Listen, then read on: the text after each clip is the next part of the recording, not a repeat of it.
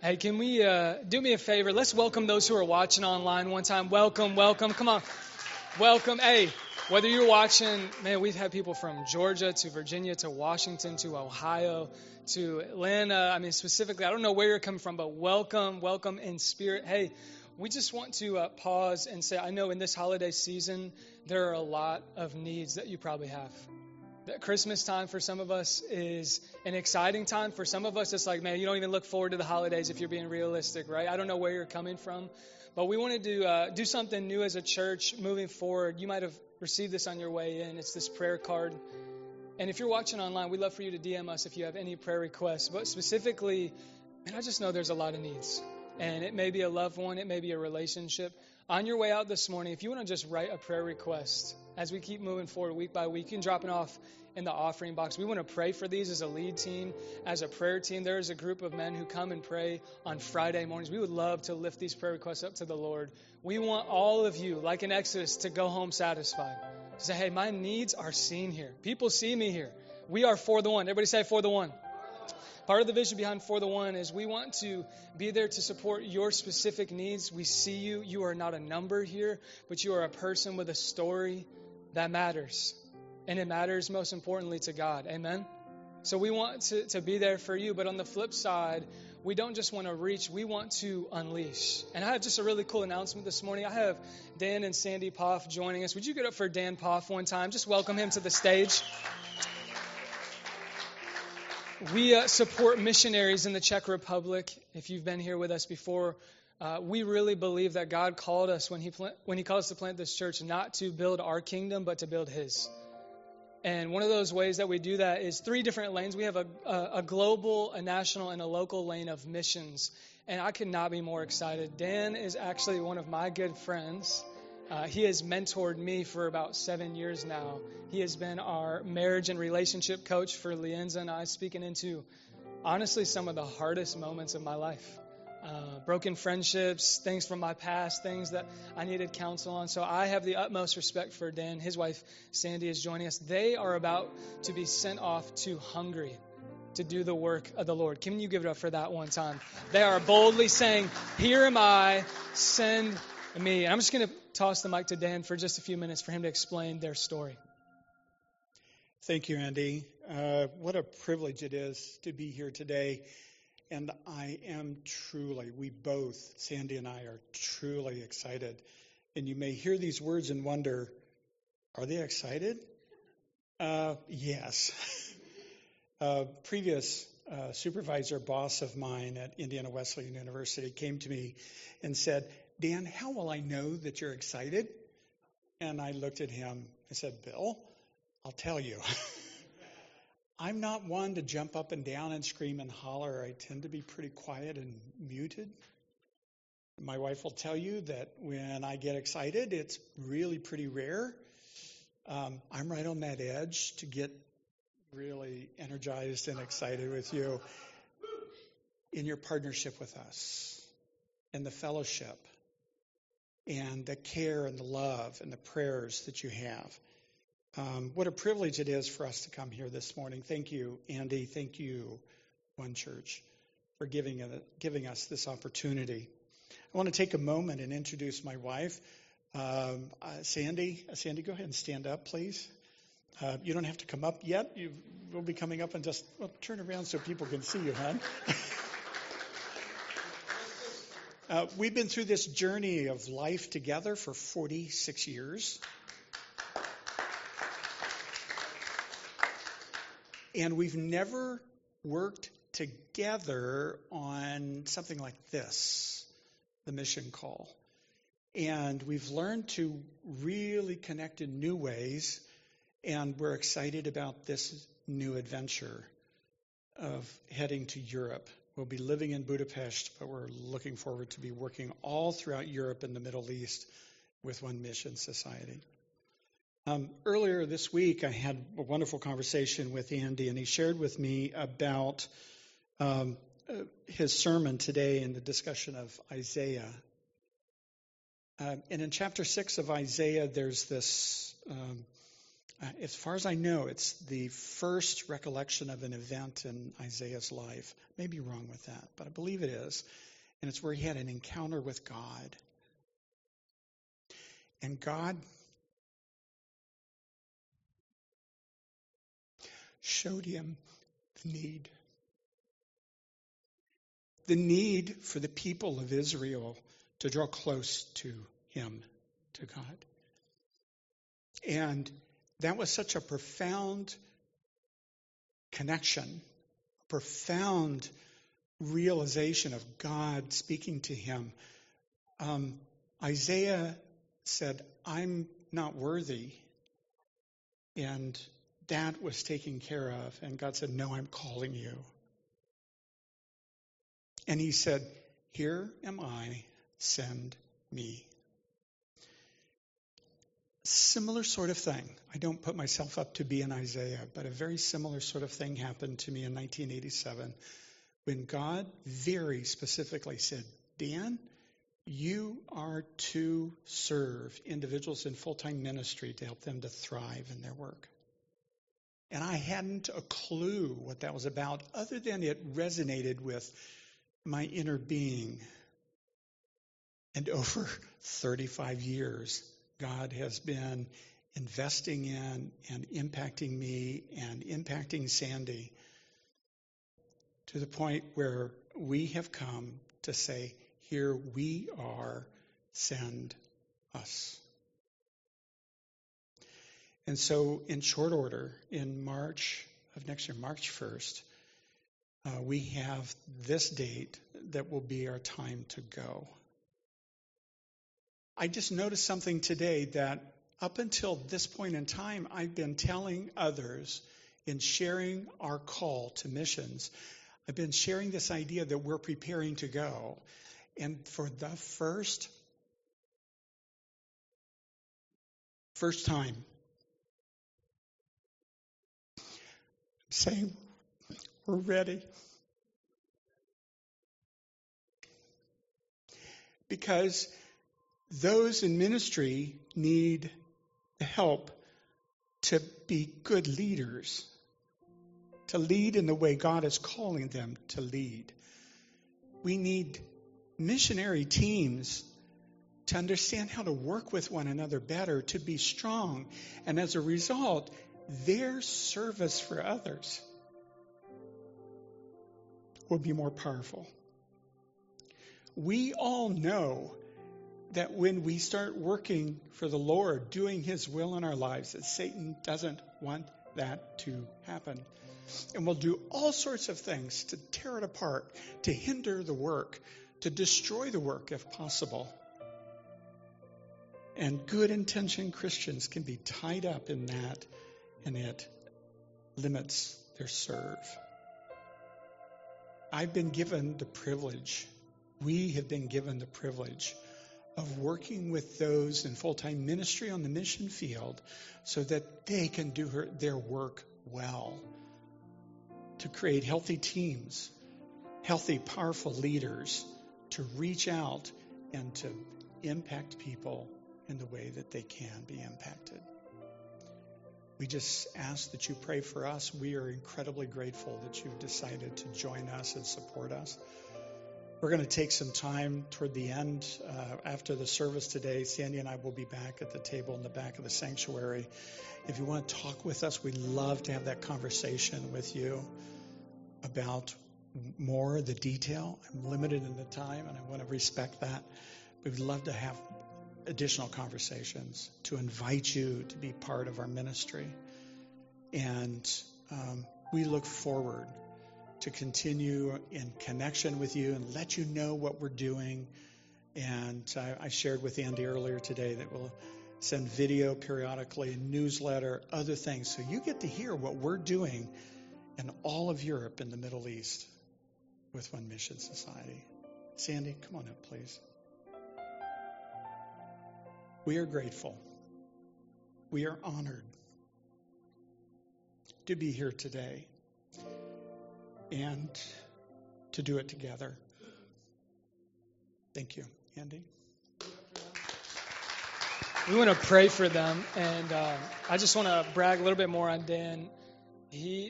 I would not be where I am at without his influence in my life. Whether he realizes that or not, in 2015 when I got called to ministry, he was the first one to help me really understand that I was called. I wouldn't be pastoring this church without him speaking that into me. I remember being in his office at Indiana Wesleyan and saying, I think I'm interested in ministry. I think I kind of want to be full-time in business, ministry part-time. And he kind of was like just being patient. And so just the fruit of this man's life and them as a couple. He's been a professor at Indiana Wesleyan for so long. And how many people has he already helped send out, but how many will they help send even in the future as they go? So would you stretch out your hand and let's just pray for them one time as a congregation. Lord, we thank you for Dan and Sandy. Lord, we thank you that it doesn't matter our age or our stage of life, but you have all called us to say, here am I, send me. Whether it's to our backyard in Westfield, whether it's to the east side of Indianapolis, whether it's on the other side of the country or on the other side of the planet, to Hungary, Lord, we just pray and we commission them in the name of Jesus, Lord.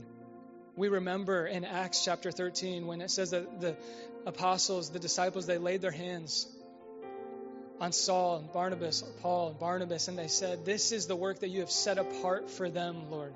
And so as a congregation, we just say, Lord, would you send them with the power of the Holy Spirit?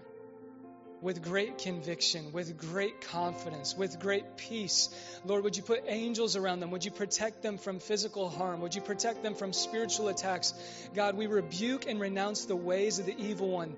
We already say, no weapon formed against them shall prosper. You have prepared the way for them. You have made the rough places smooth. You are working all things together for their good and for your glory, God. We commission them in the name of the Father, the Son, and the Holy Spirit. It's in Christ's name. Everyone said, amen and amen. Would you give it up for them one more time? Thank you guys so much. Love you.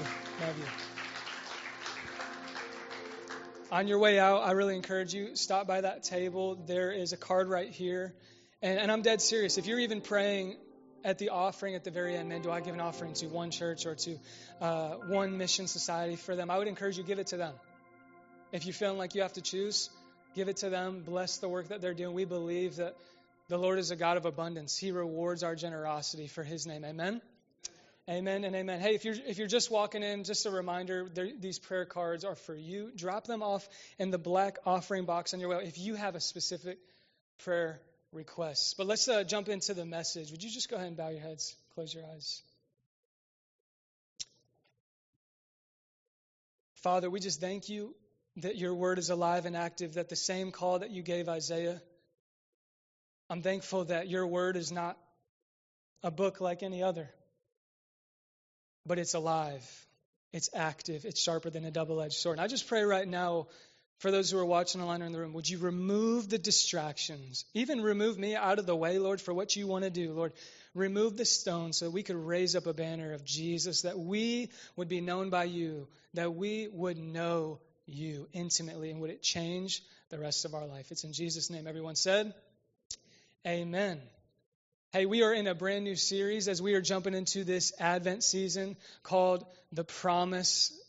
And I cannot be more excited. Throughout this series, we're going to be looking at the book of Isaiah. We're going to be looking at how it pinpoints the coming of the Lord. When Isaiah says, prepare the way in Isaiah chapter 40, he is prophesying the coming of baby Jesus. The way, the truth, and the life. This baby in a manger that would literally blaze the trail. Yahweh in flesh. So here's the title of the sermon this morning, The Feet of Glory. Feet of glory. I want to give you some context. We're going to begin in the book of Numbers. And in this section of Numbers, last week we talked about how the Israelites were called to go into the promised land. They were given a promise. Just everybody say a promise. You know what it's like to be given a promise, right?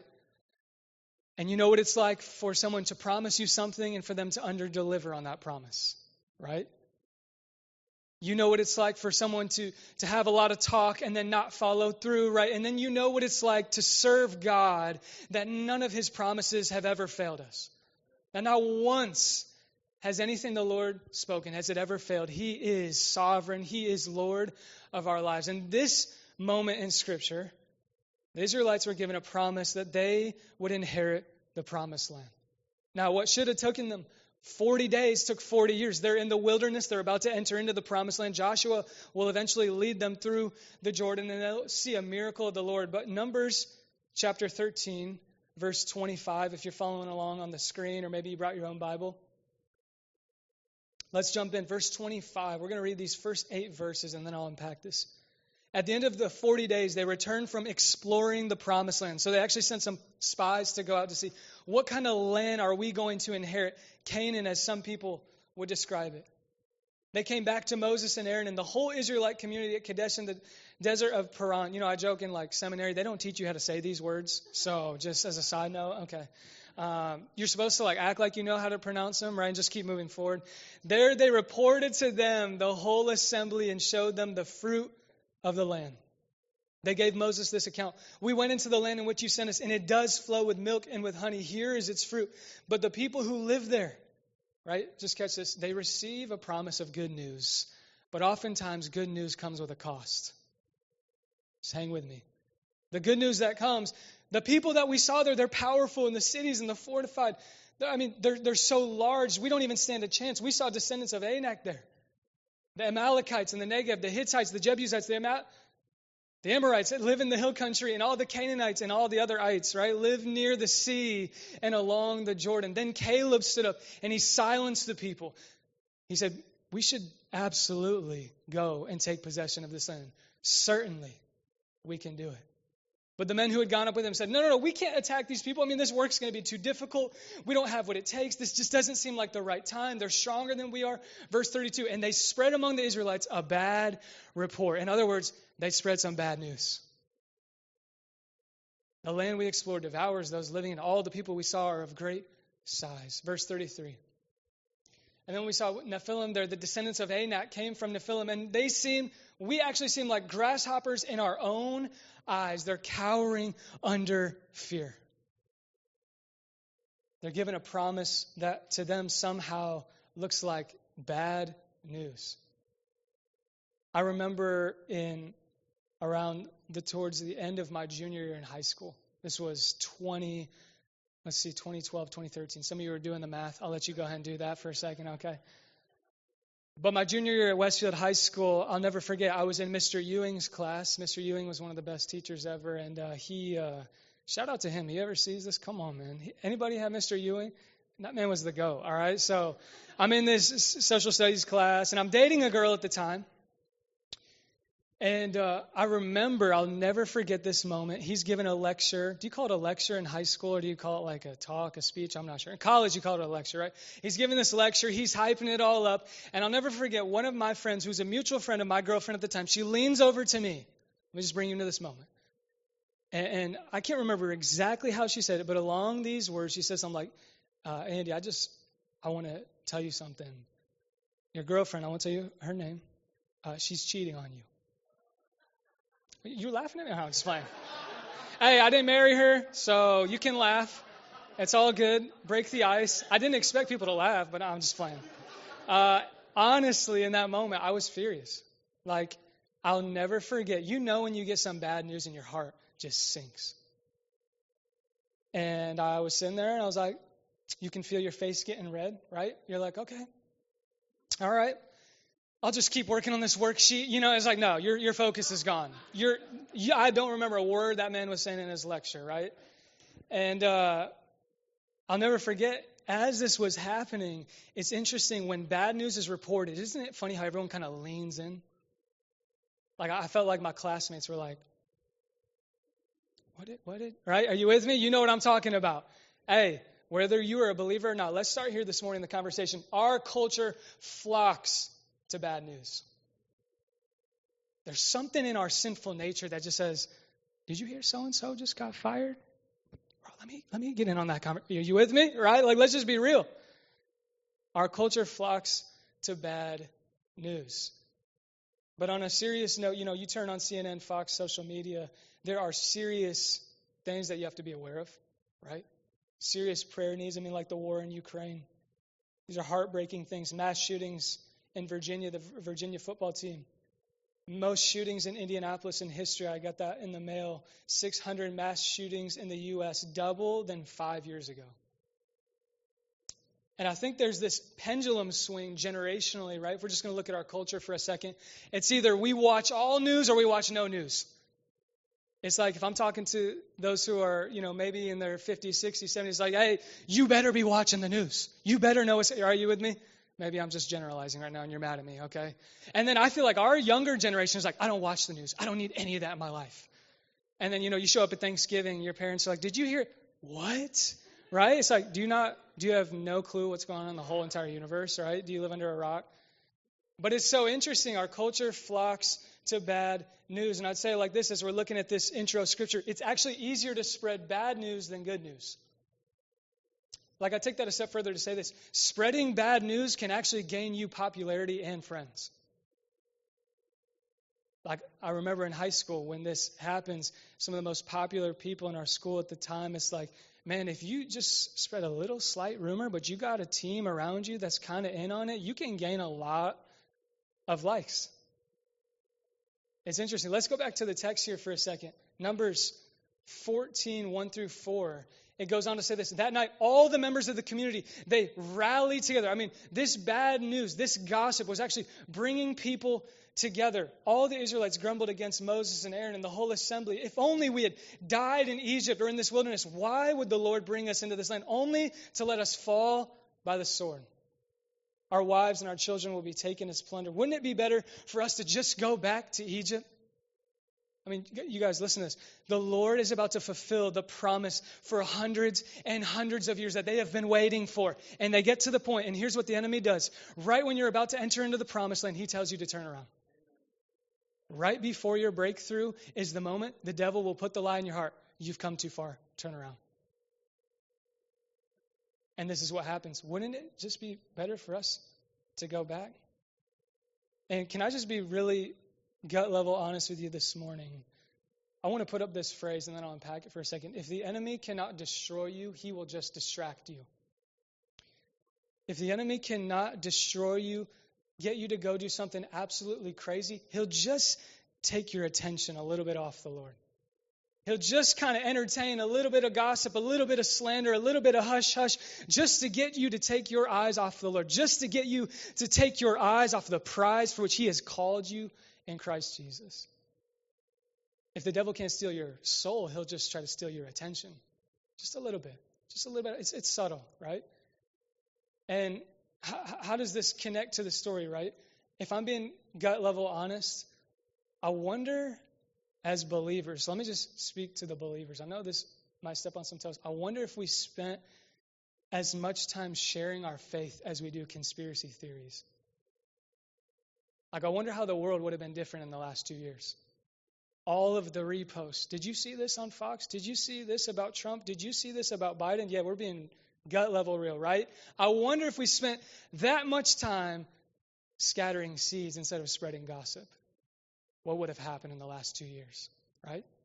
But the enemy he's just after your attention. And I think this is where the enemy just has so many footholds across America right now.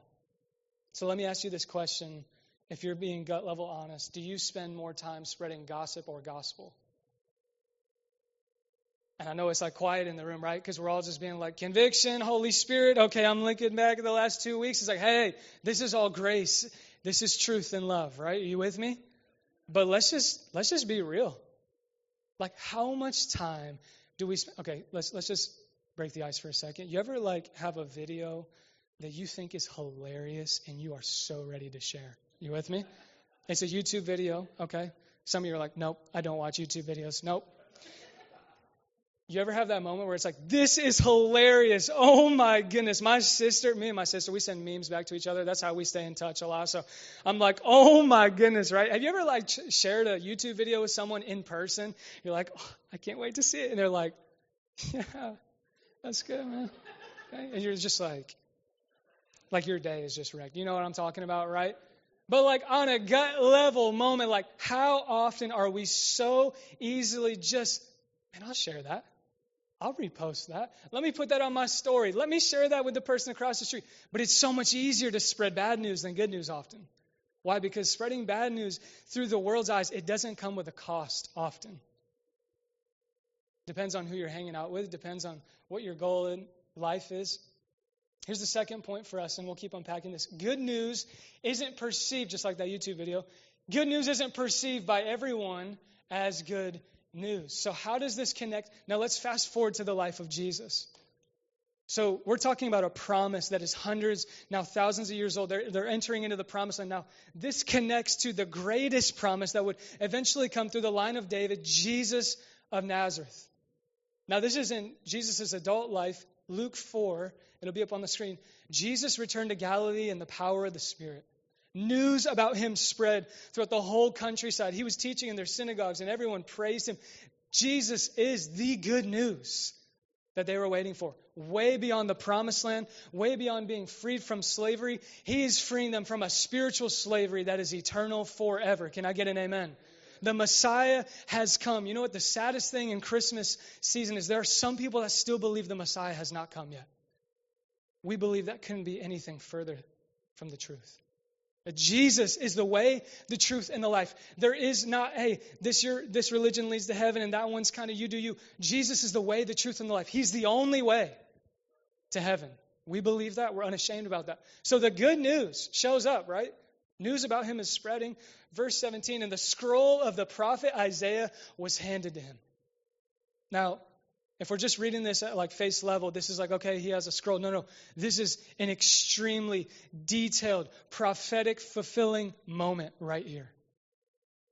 I mean, there's Israelites, there are people from the Old Testament that have been reading this passage that they knew this was a prophetic sign for the coming Messiah. And Jesus is holding this scroll.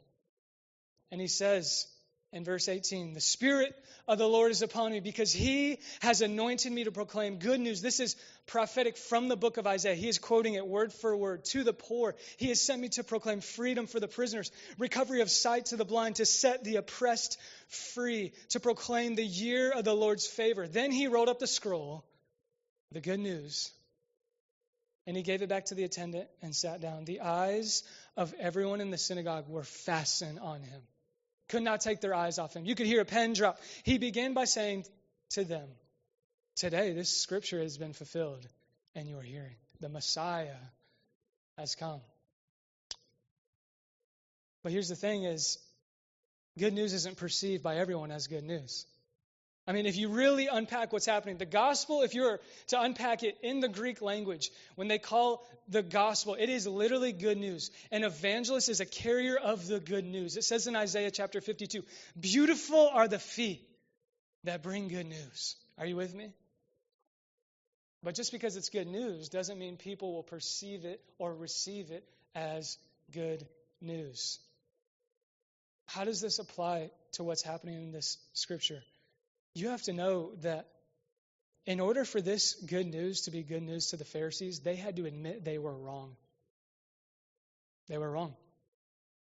That they thought they had figured religion all out. It's by keeping the law. It's by doing all of these rules. They're living by the law of Moses.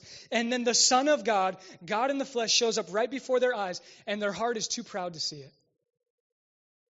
Isn't that interesting? You could be literally face to face with Jesus. We see it all through Scripture, and you can miss it because of pride. Because good news, the good news of the gospel, somewhere in our heart, we have to admit before the Lord, I am wrong. I'm wrong.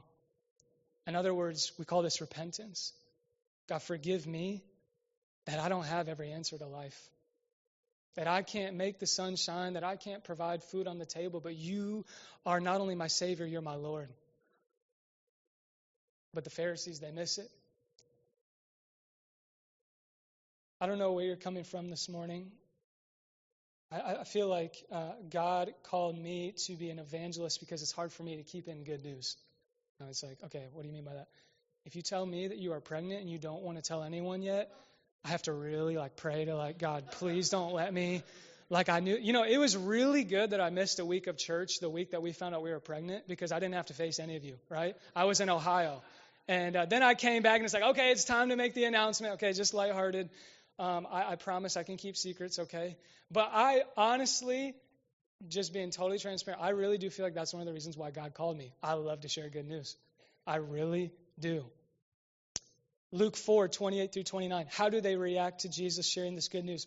All the people in the synagogue, fast forward, it says they were furious when they heard this. They got up, they drove him out of the town, took him to throw him off the hill, which the town was built, in order to throw him off the cliff. But don't you love Jesus, verse 30? But he walked right through the crowd and went on his way. I love Jesus. I love that he's fully God, fully man. But isn't it interesting as you look at this? I mean, just think about all of the Twitter stream that's happened between 2020 and 2022. Trump, Biden, left, right, Republican, Democrat, mask, no mask, vaccine, no vaccine, right? And here's what's so interesting. Just as fast as we crown a king, we will crucify him. Now, some of us, if we're being real, our Messiah is a politician. And we're praying, God, would you make this country right by the right president? There's no problem in praying that. I mean, it tells us in Timothy, pray for your leaders. Amen. Yes and amen. Pray for those who are in office. Yes and amen. But we serve a Messiah that is not left or right, Democrat or Republican. He's not just going to take vaccine or no vaccine. He came to bring all of us. For those who call on the name of the Lord, they will be saved. One in Christ. But the devil, he's just got us distracted. I mean, if he can just get you to Twitter feed all day, mask, no mask, vaccine, no vaccine, left or right, you won't have any time to share your faith. But we spread rumors more than the gospel. Just as fast as we find our next favorite politician, we'll crucify him. Just as fast as they shouted, Hosanna, Hosanna, they were crucifying him on 2 pieces of wood just a few days later. So this is what Isaiah says, Isaiah chapter 40. A voice of one calling in the wilderness. This isn't a politician. This isn't a new religion. This is the Messiah that they have been waiting for. Prepare the way for the Lord.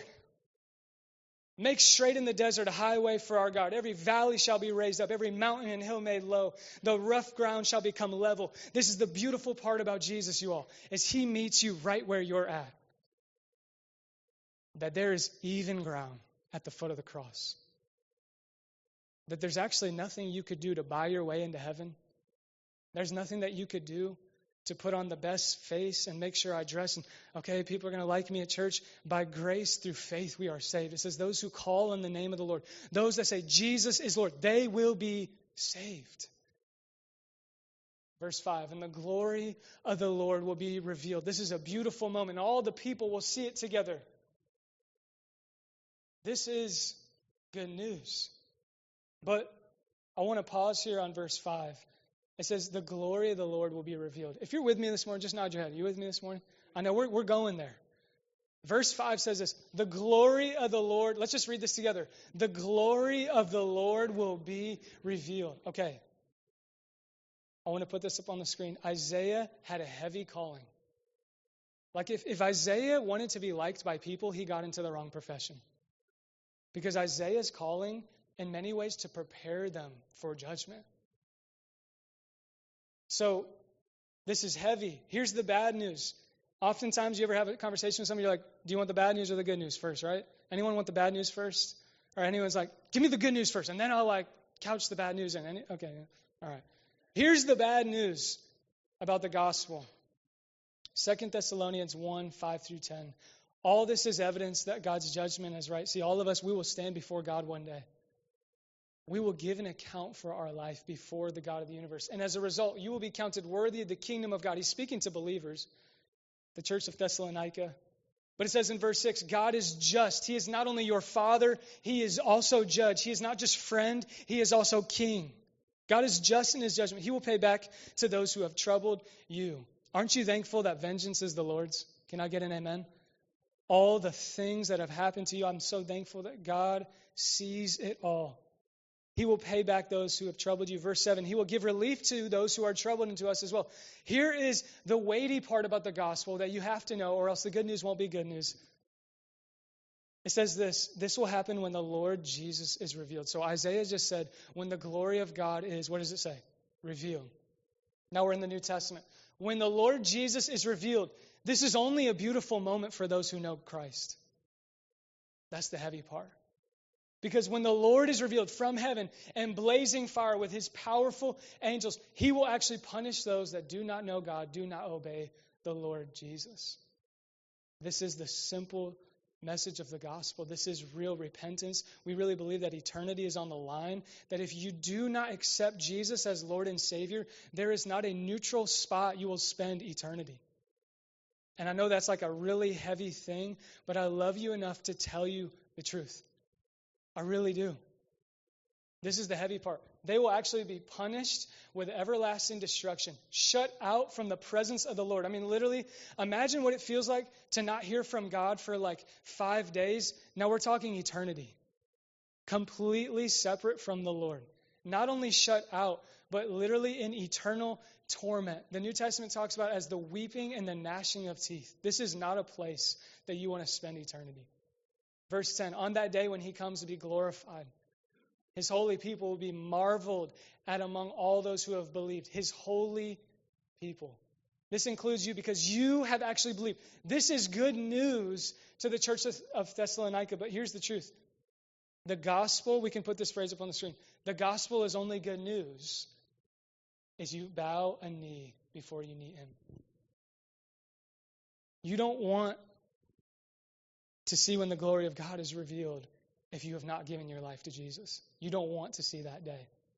And I love you enough. Isaiah loved you enough. The Lord loves you enough to put this in Scripture so that we actually have real reverent fear for the Lord. But this isn't a fear-based gospel. Let's just rewind for a second. Look at what Isaiah says in chapter 54. Though the mountains be shaken and the hills be removed, my unfailing love for you will not be shaken, nor my covenant of peace will be removed, says the Lord. He who has compassion on you. This is the bad news. There will be judgment. Here's the good news. Jesus has come. Jesus has come to take the penalty that you and I deserve. When we're talking about hell, when we're talking about eternity, this is a real place. But can someone praise the Lord that Jesus, the Son of God, has come? He has taken our penalty. He has taken what we deserved, that we now can be right with God through the message of the gospel of Jesus Christ. That you can be right with God this morning.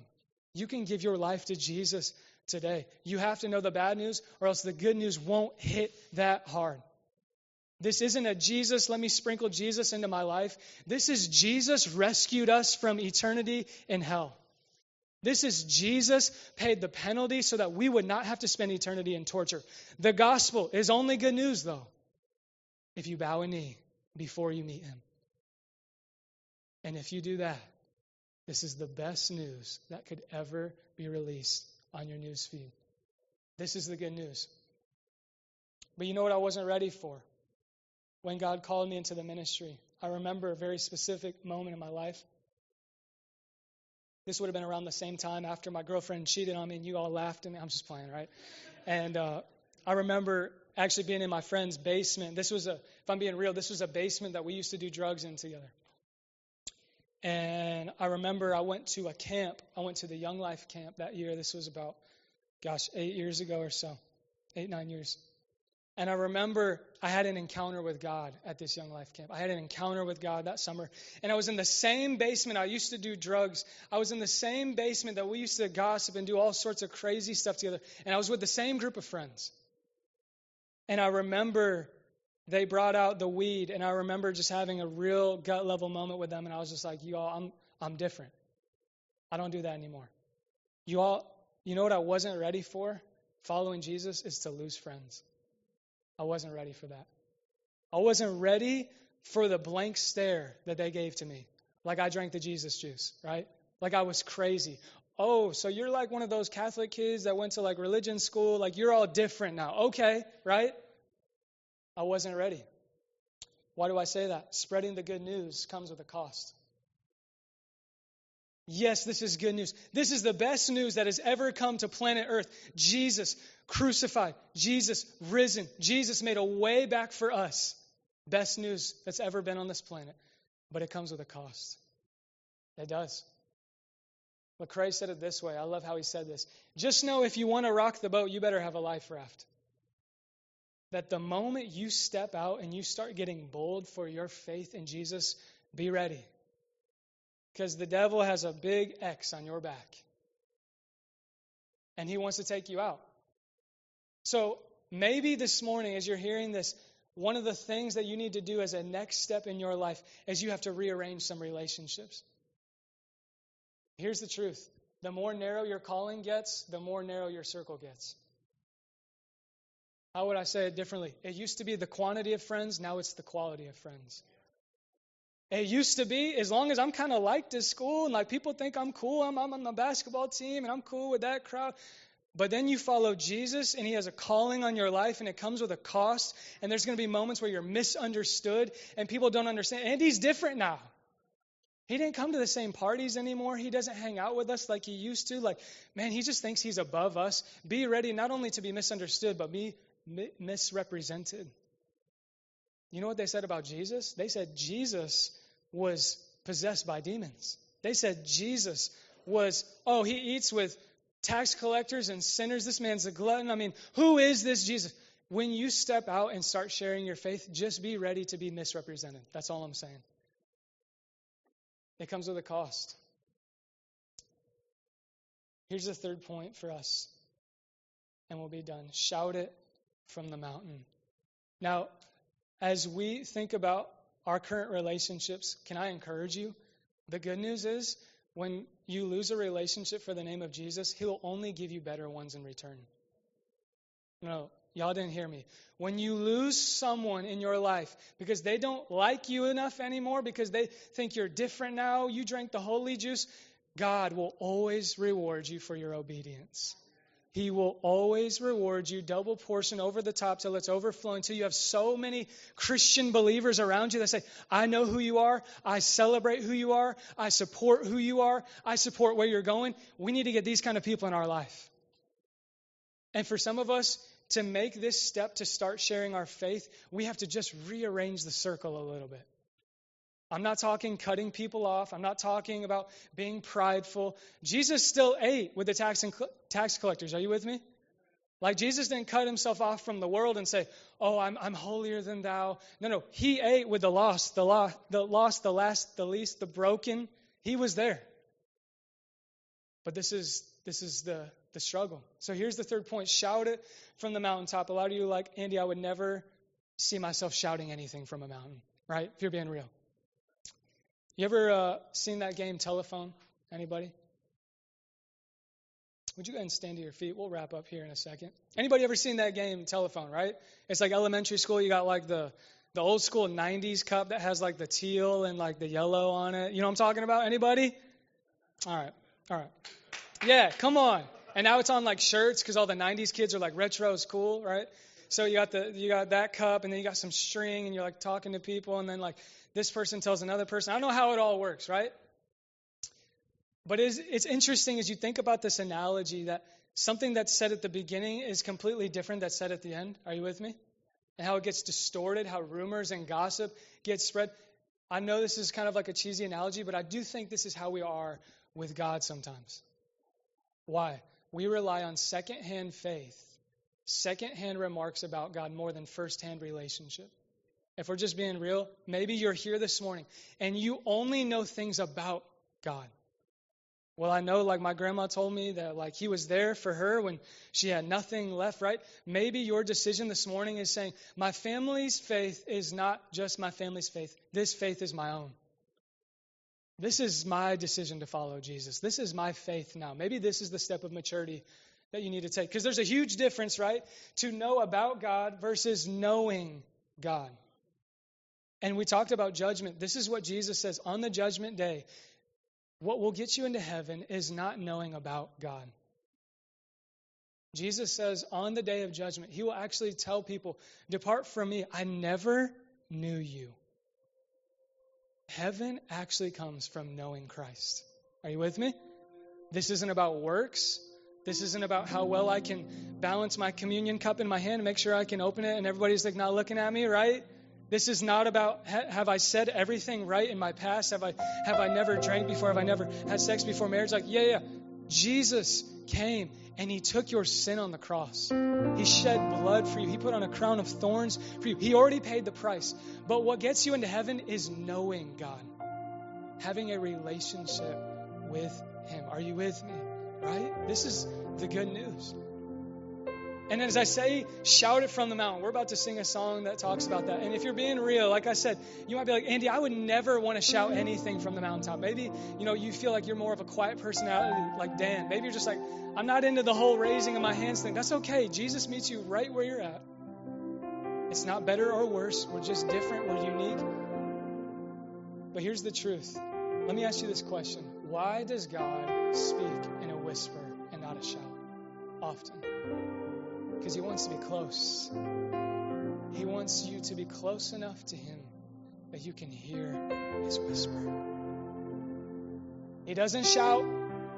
Yeah, there's moments in Scripture where he has to raise his voice. It says when John has a vision of Jesus, it's like the thundering oceans are pouring out of his mouth, right? Yes, Jesus is the lion, but he's also the lamb. Why does God have us do this? Matthew 10:27 says this. Jesus tells the disciples, what I tell you now in the darkness, shout abroad when daybreak comes. What I whisper in your ear, shout from the housetops, the rooftops, for all to hear. Here's where I want to leave us, right at the beginning, right at the end, right here. It's only when you hear his whisper that you will want to shout it out. Some of you are like, I'm not sure what you're trying to say, Andy. It's only when you have a personal, intimate, close relationship with God that you will want to shout the good news. If you only know facts about God, okay, Jesus is from Nazareth, the Bible is real. If you only know things about him, shouting any good news about the gospel just seems ludicrous. I mean, Peter denies Jesus 3 times. And then later in Acts, it says he is shouting before these people. He says, Jesus is who you crucified. He was raised from the dead. He is Lord. How is Peter going from someone who is a coward to courageous? Because he had an up-close encounter with God. Because he found out that God is not in the general, just in the general. He's in the details of our lives. He knows you. He knows your name. He knows your story. He knows a word on your tongue before you're even about to say it. He knows your story in your seat today better than anyone else in this room. He knows the heartbreak that you've been through. He knows the divorce that you're going through. He knows the financial situation that you're going through. He knows the anxiety, the depression that you've been battling. And he comes with grace and kindness to say, welcome home. Welcome home. He wraps his arms around us, gives us his love. And so Isaiah 6:8, it says this, here am I, send me, which is what Dan talked about. And a lot of us, we know this scripture as a memory verse. Here am I, send me. Anybody ever seen this scripture before? You see it at like a missions conference or a camp. Lord, here am I, send me. But we have to rewind. In the first 7 verses, Isaiah had an up-close encounter with God. The only reason, the only way that he had the boldness to say, here am I, send me, is because he had an encounter with the living God. That he didn't just know about God. He had revelation. He saw that God was not going to send him empty-handed, but God was going to send him in the power of the Holy Spirit. That he could take someone from coward to courageous, all from one encounter with him. So would you bow your heads and close your eyes this morning?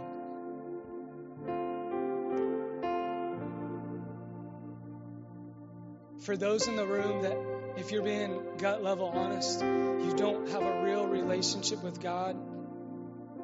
Like, yeah, you would call yourself a Christian. You would say on your Facebook, hey, I'm for Christian things. But if you're being gut level honest this morning with heads bowed, you don't have a relationship with God this morning that's real and authentic, and you want to have one with him this morning, would you just raise your hand? There's no shame.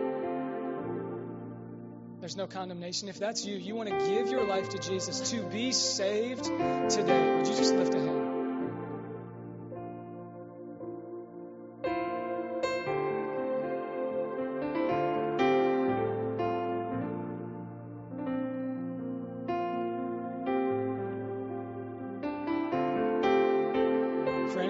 others in the room that are saying, I want so desperately, even now, Holy Spirit, bring the faces and the minds of the people that don't know you but are close to us, God. Maybe it's family, friends, classmates, teammates, players that we're coaching, teachers we work with, co-workers in the business field. If you know someone that doesn't know Jesus, that you so desperately want to be the good news and share with them, but you need the boldness of the Holy Spirit, would you just raise your hand? I'm there with you. Father, you see our hands. You know the workplaces that we're going to. You know the families, the lives, and the fear of man has kept us gripped. But Lord, I just prophesy today in faith that you are breaking off the fear of man in the name of Jesus. Lord, I pray for every single person that is afraid to go into their workplace to talk about Jesus, that you would give them the same boldness you gave Peter to say, no, this is my testimony. God took me from death to life. Lord, for those in our family and everywhere in between, I pray the power of the Holy Spirit upon us, that we would be walking with the wisdom and the discernment and the love of the Lion of Judah that walks with us. It's in Jesus' name everyone said, amen and amen. I want to end with communion this morning. So I'm going to go ahead and invite Kevin and Phil to come to the table. I know that this morning was heavy, right? We're talking about God's judgment. We're talking about repentance. But when we come to the table, you all, Scripture tells us, come to the throne of God with freedom and with confidence. What that means is you don't have to come to the table with your head down, but you can come with your head held high, not out of pride, but out of a humble confidence, knowing that when you come to this table, this is a reminder that He's already paid it all for you. That He has given you a yoke that's easy, a burden that is light, that you know your way to heaven, your relationship with God is real. This is a symbolic remembrance of the blood that was poured out, His body given for you. If you would come from the outside of your rows back through the middle, let's go ahead and partake in communion together.